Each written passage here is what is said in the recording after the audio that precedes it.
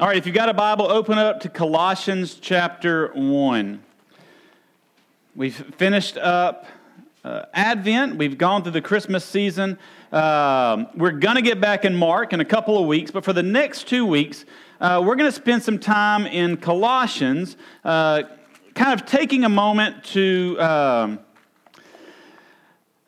examine where we're at spiritually and see where we need to be going spiritually. You know, the New Year's a time when everyone likes to make these New Year resolutions. I'm going to lose weight. I'm going to start going to the gym. I'm going to start eating better. I'm going to do this. I'm going to do that. I've never been one to make a bunch of resolutions, but I do think this is a good time for us to just look at what the Bible says that the resolutions or the pursuit or the goal of the believer should be.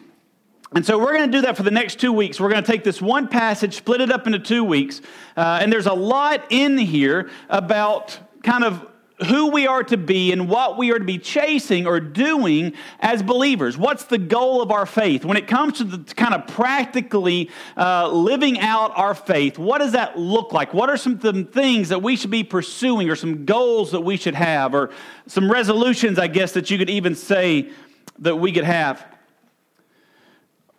Let's start in verse 9. We'll read through verse 14 of Colossians chapter 1.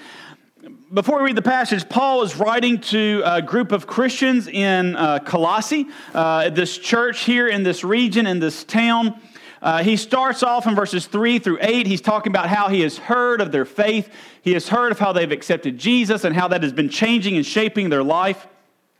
And then in verse 9, he says this, "And so from the day we heard, we have not ceased to pray for you, asking that you may be filled with the knowledge of His will and all spiritual wisdom and understanding, so as to walk in a manner worthy of the Lord, fully pleasing to Him, bearing fruit in every good work and increasing in the knowledge of God. May you be strengthened with all power according to His glorious might, for all endurance and patience with joy, giving thanks to the Father who has qualified you to share in the inheritance of the saints in light. He has delivered us from the domain of darkness and transferred us to the kingdom of His beloved Son, in whom we have redemption, the forgiveness of sins." Let's pray. Father God, we come before you now and thank you for this time that you have given us. God, we thank you for your word. God, we thank you that you have not left us just floating off in the wilderness or, God, in space, just wondering what we are to do next. But God, you have given us your will. You have given us your direction. You have given us your word. God, I pray that you would bless this time. Father God, I pray that your word and your spirit would speak louder to our hearts and our minds, God, than my voice ever could. And Father God, I pray that we would, during this time, God, we would just be confronted with your greatness, with your love, and with your grace. So in Jesus' name we do pray. Amen. All right, so we read all those verses, but today we're just going to focus on verse 9 and the first half of verse 10. And what we're going to see in this is Paul's, the goals for the believer. So verse 9, it says, "And so from the day we have heard, we have not ceased to pray for you." Now understand, Paul did not start this church. Most of the churches that Paul writes his letters to, Paul started while he was on his missionary journeys. As Paul went on his missionary journeys, he would go to a town, he would begin to preach the Bible, he would begin to preach the gospel in the synagogues, he would begin to reach out, people began to get saved, they would start up a church. Paul would be there for a few years as that church began to find its legs and get started. They would set up a pastor there, then Paul would go to the next town. Colossae, or the book of Colossians, Colossae, the region here, Paul did not start this church. In verse 7, it tells us that it was started by a man named Epaphras, who Paul calls a beloved fellow servant. He is someone who Paul has somewhere met on his journey with Christ. He has met as he had been ministering to churches, as he had been going out on these missionary journeys. And Epaphras, that he had come along this region, had begun sharing the gospel, and God used him to start this church. And so Paul is writing to this group of believers that he does not know. He is writing to this group of believers that he does not have any personal relationship with, but he writes them and he says, look, since I've heard of your faith, since I've heard of how Jesus has changed your life, since I've heard of the things that you have been doing, understand that I have not ceased praying for you. I have not stopped. We have been consistently praying for you that God would be at work in your life and that God would be leading you in a certain direction. As Paul is praying for these group of believers, the fact that he does not know them, the fact that he is offering this encouragement tells us that this is not just a prayer for a specific group because of what they're going through, but this is something that we can all take for ourselves. That as Paul is saying, look, I don't know you, but I know that you know Jesus. I don't know you, but I know that you're a Christian. Because you're a Christian, this is important for your life. What I've been praying for you, what I'm about to tell you, what I'm about to share with you, because you know Jesus, this is valuable for you to understand. This is the direction you need to be going. These are goals that you should be pursuing as a believer. So what we're going to be looking at over the next 2 weeks is what our goals are as a believer. What does it look like to be a Christian? Kind of what should we be aiming towards? So Paul starts off in verse 9, he says he'd been praying for them, and then he continues on, he says, asking that you may be filled with the knowledge of his, meaning God, the knowledge of his will and all spiritual wisdom and understanding. Paul's prayer is centered around them understanding God's will. Paul's prayer is centered around them understanding God's will for their lives. Now, I know that can be a daunting thing or a difficult thing to talk about or to think about. What is God's will? A lot of times we look at that and we're thinking of jobs, schools, or marriage, or these situations or these questions come up into our life. And we're like, what is God's will for my life? What does God want me to do here? How am I supposed to respond in this situation? What decision am I supposed to make? Well, what we're going to see here is oftentimes when we look at God's will, our thought is about ourselves. What am I going to do? What happens next for me? What is my decision here? When in reality, most of the time in God's word, we see God's will being more about Him.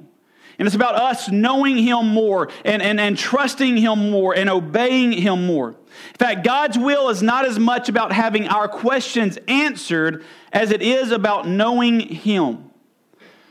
Us asking God what His will for our life is not about having the roadmap for our life mapped out so we get to avoid all the potholes and all the difficult times, that we get to know what's coming around every curve and every bend. Knowing God's will is about us being close to God. Knowing God's will is not about having all of our questions answered, but it's about being close to the one who is in control, being close to the one who is good, being close to the one who loves us. Now, when he talks about the knowledge of God's will in verse 9, so we're going to look at a couple of things about God's will. So first thing is God's will is knowable. God's will is knowable. So when he talks about the knowledge of God's will in verse 9, that word knowledge in the Greek literally means precise and correct knowledge. Here's what that means for us. As Paul is using this word very specifically, he says the knowledge of God's will, it is precise and it is correct. That God does not sit up and get some kind of cosmic joy out of watching us kind of trying to guess this way or that way what God's will is, or us fretting or being concerned about what God's will is, or us being panicked about are we making a good decision or a bad decision, a good choice or a bad choice. But God's will, the knowledge of God's will is a knowable thing. It is not guessing. It is not vague. God wants us to be close to Him. God wants us to trust Him. God wants us to walk with Him. God wants us to follow Him. God wants us to do things that glorify Him and honor Him. And He's not a trickster up in the sky trying to make this difficult. In fact, most of what God wants us to do and who He wants us to be, He has already told us. So that leads us to our next point. So first, we know that God's will is knowable. Second, we know God's will by knowing God's word. Now understand this. When you read through the New Testament and you see typically Paul talking about the will of God, he uses it in two ways. One, he talks about how he is an apostle by the will of God, or in Acts it talks about how they went to a certain region by the will of God. But outside of that, the will of God always refers to obedience to God's word. The will of God always refers to how we are living, how we are doing, obeying the truth that God has given us. How are we living out our obedience and our morality in the face of God's commandment? Let me give you some verses. They're on your sheets and they should also be on the screen. 1 Thessalonians 4:3. For this is the will of God, your sanctification, that you abstain from sexual immorality. So there, Paul writing to the church at Thessalonica says, you want to know God's will for your life? That you be sanctified, that you are growing in your walk with Christ, that you are looking less like you did as a lost person and more like Jesus. That's sanctification. Sanctification is that process where we are going from sinning less to trusting Jesus more, where we are being changed and shaped in our faith and in our actions. So Paul says, you want to know God's will? It's your sanctification. And more specifically, that you abstain from sexual immorality. Sexual immorality right there in the Greek is the word porneia. It's kind of a big, all-encompassing word that means everything from lust to pornography to sex outside of marriage to adultery. It kind of covers the whole gamut. So he says, be pure in your lifestyle. That's God's will for your life, that you are pure in your sexuality, that you are sexually pure. This is God's will for your life. All right? 1 Thessalonians 5:16-18. Rejoice always, pray without ceasing, give thanks in all circumstances, for this is the will of God in Christ Jesus for you. So what's the will of God for your life? That you rejoice always. No matter your circumstances, no matter your situations, you find your joy, you find your hope, you find your purpose in Christ, and you rejoice always. That we pray without ceasing, that we are constantly going to God, we are trusting God, we are bringing our requests, we are bringing our weaknesses, we are laying our lives before God, trusting His leadership, trusting His authority. And that we give thanks in all circumstances, that no matter what is going on in our life, we are thankful that God is in control, thankful that God is good, and thankful that God loves us. This is God's will for your life. 1 Peter 2:15. For this is the will of God, that by doing good you should put to silence the ignorance of foolish people. So what is God's will for your life? That by living a life of obedience to God, by living a life of trusting God and following God and obeying God, you are making a declaration to other people that our God is good. That people who question our God, that people that question His greatness or His goodness, that our lifestyle, our trusting Him, even in the face of difficulties, even in the face of persecutions, even in the face of hard times, God is magnified and God is glorified, and our lives show that God is great. This is God's will for your life. I'm telling you, when you look in the New Testament and you look up the will of God, this is what God talks about. Not what are the big choices that I have to make in my life. Now, we're going to look at that in a second because I think that God does care about those. But ultimately, when God talks about His will and His word, it's about how we live in relationship to Him. Are we trusting Him? Are we obeying Him? Are we following Him? Have we surrendered our lives to Him? How are we living our lives in relationship to God? When it comes to God's concern about God's will, that's what God wants for our lives. God wants us to love Him, to trust Him, and to follow Him, and let that impact the world around us. In fact, anywhere that the word that the Bible has already spoken or that God has spoken, that is God's will. No questions asked. Don't even have to pray about it. So, if you're in a situation, you've got a decision to make, and if you tell the truth, maybe it's going to make an awkward situation for you, and telling a little white lie will make it get better or make it easier for you. Well, guess what? The Bible said, "Thou shalt not lie." God's will is that you tell the truth regardless of the consequences. That's God's will for your life. Maybe you're having difficulties in your marriage and you're thinking, you know what, maybe I should just get out. Maybe it'd be easier for us just to end it. It's been tough. You know what? Micah says that God hates divorce. The New Testament talks about there's only a couple of reasons for divorce, but even in those, God's plan is for forgiveness. God's plan is for reconciliation. So what is God's will? God's will is that you work on your marriage. God's will is that you trust Him, that you forgive each other. That's God's will. What do you do if you have a situation where someone has hurt you and they have wronged you and you are hurt by them? What is God's will for your life? Ephesians 4:32 tells us that it's God's will that we forgive others as God in Christ has forgiven us. God's will is that you forgive. If God's word has already spoken on it, that is God's will. You can rest in that. You can trust in that. You can stand on that. God has already told us, and the Bible tells us that God does not change, and His word is unchanging. So if God has said it, God has said it, and it's done, and it's settled. And what God has said, that is His will. So we know God's will by knowing God's word. Next, we know God's will by knowing God's heart. So this is where we're going to talk about kind of when we have those decisions. Well, what about things that the Bible does not talk about? When I was praying about marrying Jessica, there's not a verse that says, Cam, thou shalt marry Jessica. When we were praying about having kids, there's no verse that says, thou shalt have 1 kid or 3 kids or 10 kids. I don't think we're having 10 kids. But there's no verse that says that. There's no verse that told me, Cam, come to Corning, Arkansas, to Calvary Baptist Church. That verse is just not in the Bible. So how do we make these decisions? How do we handle these decisions where God has not specifically spoken to it? We know God's heart, or we strive to know God's heart. So how do we know God's heart? 1, know His word. I know we just talked about this. I know it's a little repetitious, but it cannot be overemphasized.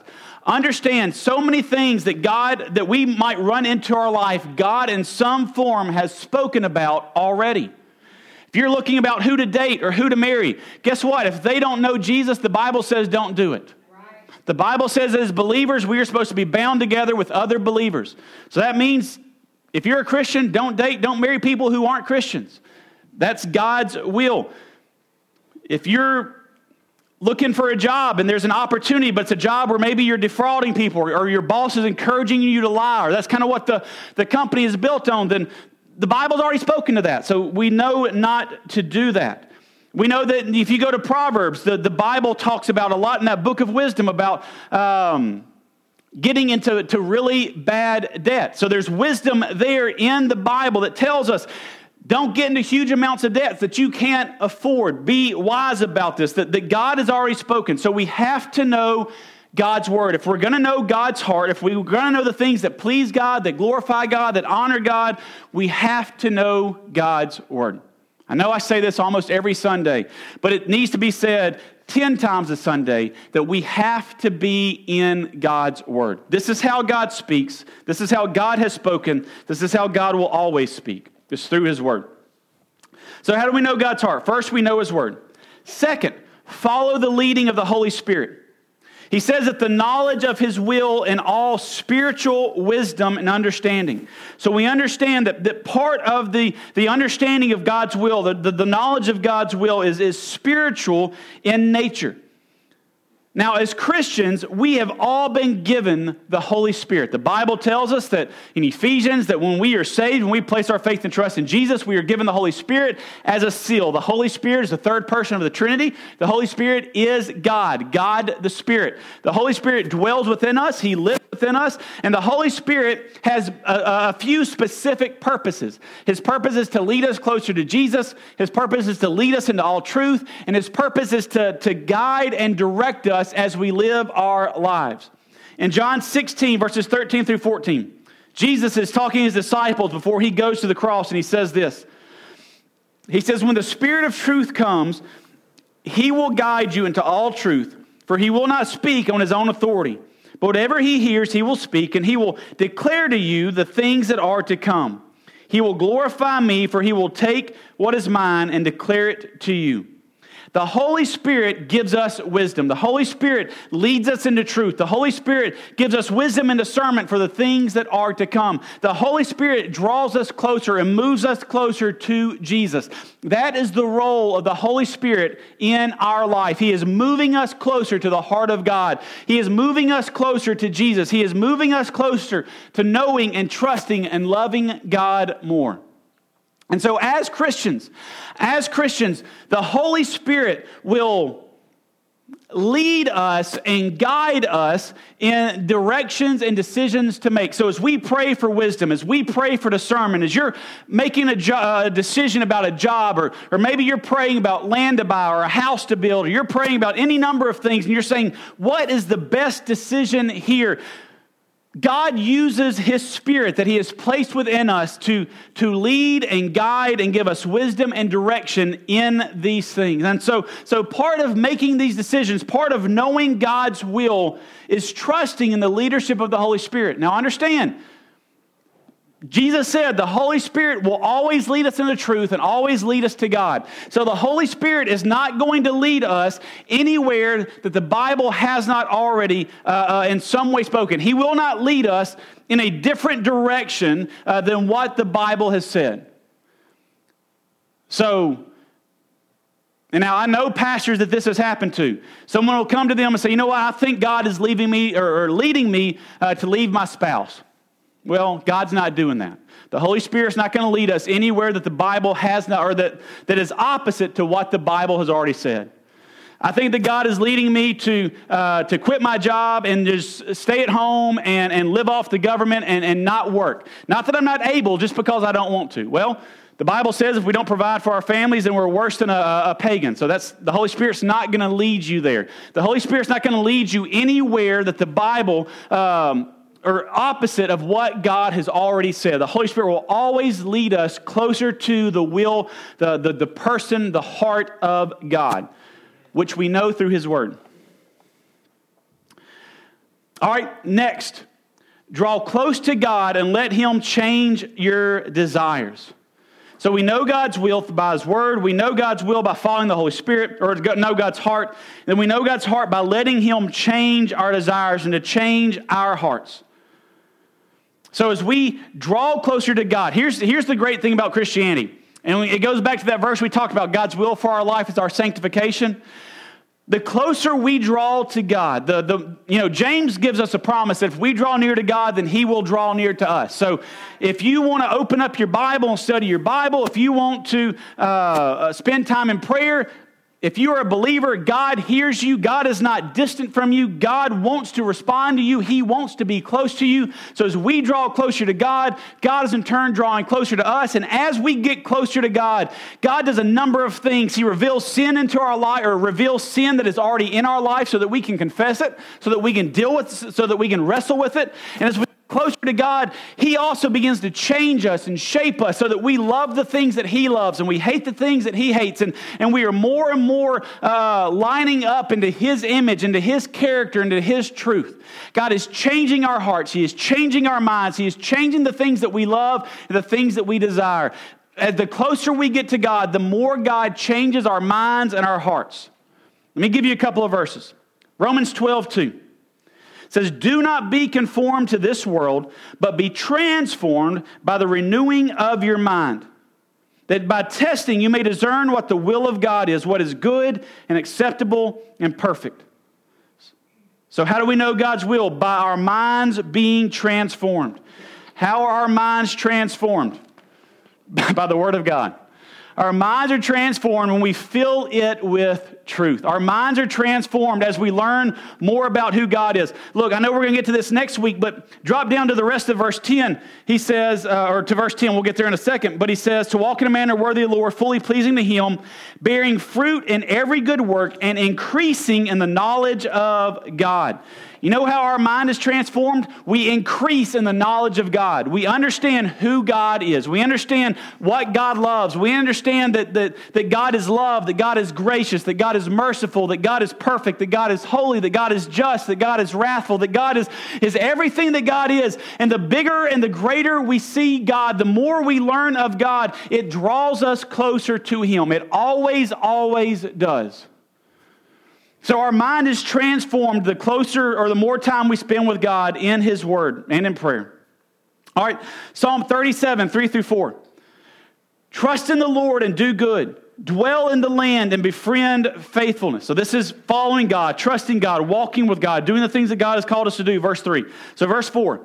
Delight yourself in the Lord, and He will give you the desires of your heart.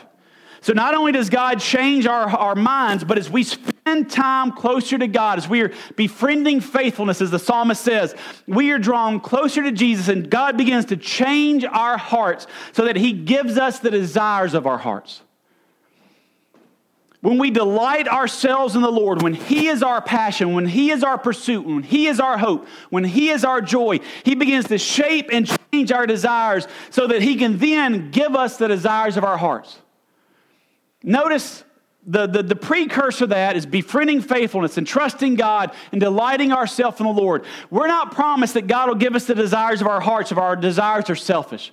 If my desires are, well, I want to spend on me, if my desires is money so that I can have a comfortable life, or money so I can get stuff for myself, or if my desires are selfish, or if my desires are sinful in some other capacity, the promise here is not God's going to give you those. The promise here is when you love God, when you're trusting God, when He is the one that you want above all else, He will give you the desires of your heart. Amen. Now, let me try to kind of give some, I guess, more practical things about what this looks like. When I talk about God changing our hearts, there was a time when I was a youth minister. I worked solely with students in the church. And there was a time when I enjoyed it. I enjoyed spending time with the kids. I enjoyed just having the time going on mission trips with them, going on camp with them. But then there came a time in my life where God began to change my heart to where that's not what I desired anymore. My desire for youth ministry faded almost completely, and I began to get a desire more for the church. It's not because of anything else in my life. It's not because I decided that I don't like kids anymore. It's because God was at work in my heart, and God changed the desires of my heart so that He can move me from youth ministry to move me to giving me a desire to pastor a church. Now understand, before I even accepted a call into ministry, I was an introvert. I hated being in front of people. I always stood outside of the group because I didn't want anyone to talk to me. So moving from that to moving to standing in a pulpit 3 times a week has been a work of God, changing and shaping my heart over time as I've drawn closer to Him. Amen. That's how God has showed me His will for me in my life by me drawing closer to Him and then Him changing the desires of my heart. Now, once again, the desires of my heart are always going to be moved towards the direction of God. If the desires of my heart are moving away from my family or moving away from holiness or moving away from obedience, then I'm not delighting myself in the law of the Lord. I'm not loving God more. I'm loving God less. But when I'm drawing closer to God, then God shapes my heart and changes my desires to move me closer to Him. When God started putting me in places of leadership, whether it's leading Sunday school or small groups, that was never anything that I desired on my own, but it's something that God did and God worked and God shaped my heart. And I believe that's what God does for us. I believe as we pursue God, God begins to shape and move our hearts to move us where He wants us to be. God gives us those desires to put us to places where He wants us. I believe that's one way God's will works, is He shapes the desires of our heart. I also believe in reference to the verse in Romans 12:2 about being transformed by the renewing of our mind, I believe that God has given us the ability to think. I believe that God has given us the ability to make decisions. I believe that God has given us the ability to weigh out right and wrong, good and bad. And when we are trusting God and following God, and God is shaping us, and God is King and Lord of our life, sometimes He changes our desires. I believe sometimes God just gives us the ability to make a decision, and we get to choose. And as we are walking with God, with the Holy Spirit in our life, with our mind being renewed, we have the ability to choose a way that might glorify God more. Or sometimes it doesn't, I'm not going to say it doesn't matter because that's a little bit too flippant, but let's just throw out a scenario. Say you're going to college. You have a chance to go to Arkansas State or Arkansas. Those are your 2 options. Let's say they're both, wherever you're living at, they're at equal distance from where you live. So let's take that out of the equation. And you're praying, God, where should I go? Let's say you got a full ride to both. So we're taking money out of the equation. And it's just, God, what is your will? Well, can you walk with God at both places? Theoretically, yes. Can you be used for God in ministry in both places? Yes. Can you make friends at both? Anything that you can do for God, to glorify God, to expand the kingdom, you can do at both places. Now, I believe that we pray for wisdom. I believe we pray for insight, but at some point, we've got to make a decision. And sometimes, whether we go to Arkansas or whether we go to Arkansas State, God can be glorified either way. And I believe God gives us the freedom to make that decision. God has transformed our minds. God has transformed our hearts. God has given us the ability to think, to make decisions. And sometimes, following God's will means we just have to make decisions because God has given us the ability and the freedom to do so. Because He has renewed our mind, because He has renewed our hearts. All right. Now, let me just say this too. A lot of times, or not a lot of times, I've seen sometimes where sometimes I've seen pastors over-spiritualize the knowledge or the will of God and make some really bad decisions.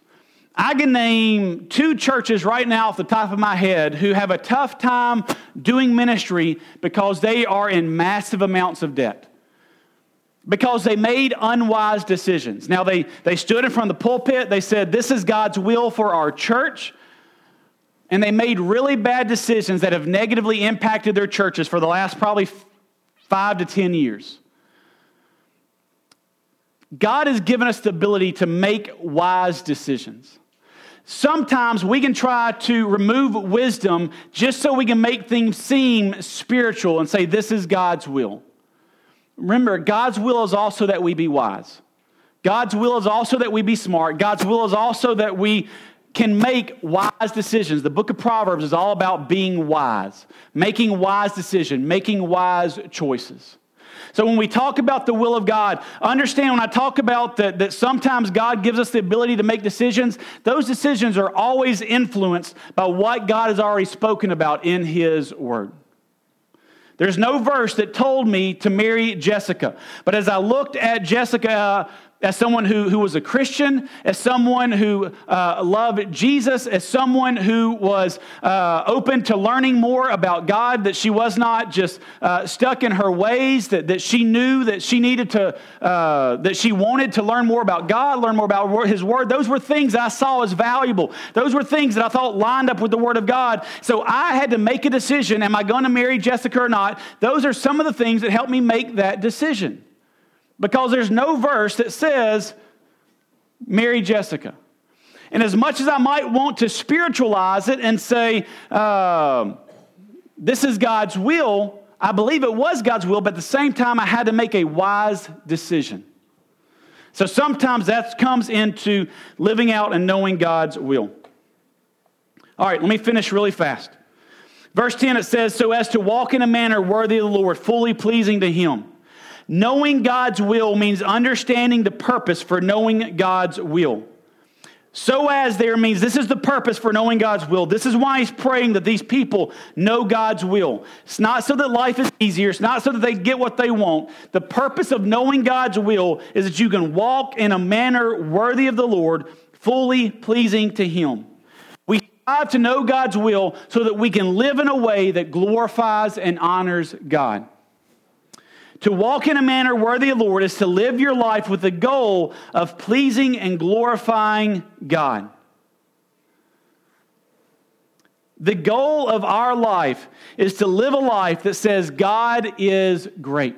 The goal of our life is to live a life that says God is magnificent, that God is worthy, that God is the greatest thing in my life, that the gospel, that what Jesus Christ has done for me is the greatest gift that I've been shown. And without that, without Him, I have nothing. The purpose of knowing God's will is so that we can live out this great gift that we have been given, so that we can be sanctified, so that we can mature in our faith, so that we can be changed from who we are, who we were, to who God wants us to be. Knowing God's will, once again, is not knowing about every pothole that comes in our life or even every decision that we have to make, but knowing God's will is about who we are in the light of who God is and who God wants us to be. This means that our focus is not on ourselves, but on Him. John Piper, as a pastor, has a great saying that says, I'm most satisfied when God is most glorified. that in my life I'm most satisfied, I'm at most peace, I'm at most joy, I'm at most contentment when God is most glorified and magnified in my life.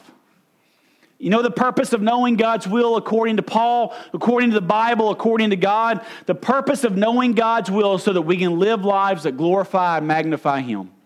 So that we can live lives that show that He is worthy. So that we can live lives that show that He is great. So that we can live lives that tell the world around us that our God is awesome.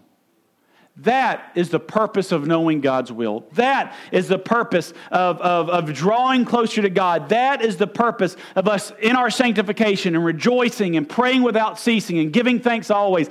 That is the purpose so that we can tell the world around us that our God is good. God's will is knowable because God has given us His will through His Word.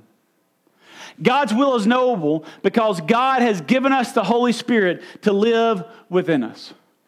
God's will is knowable because God has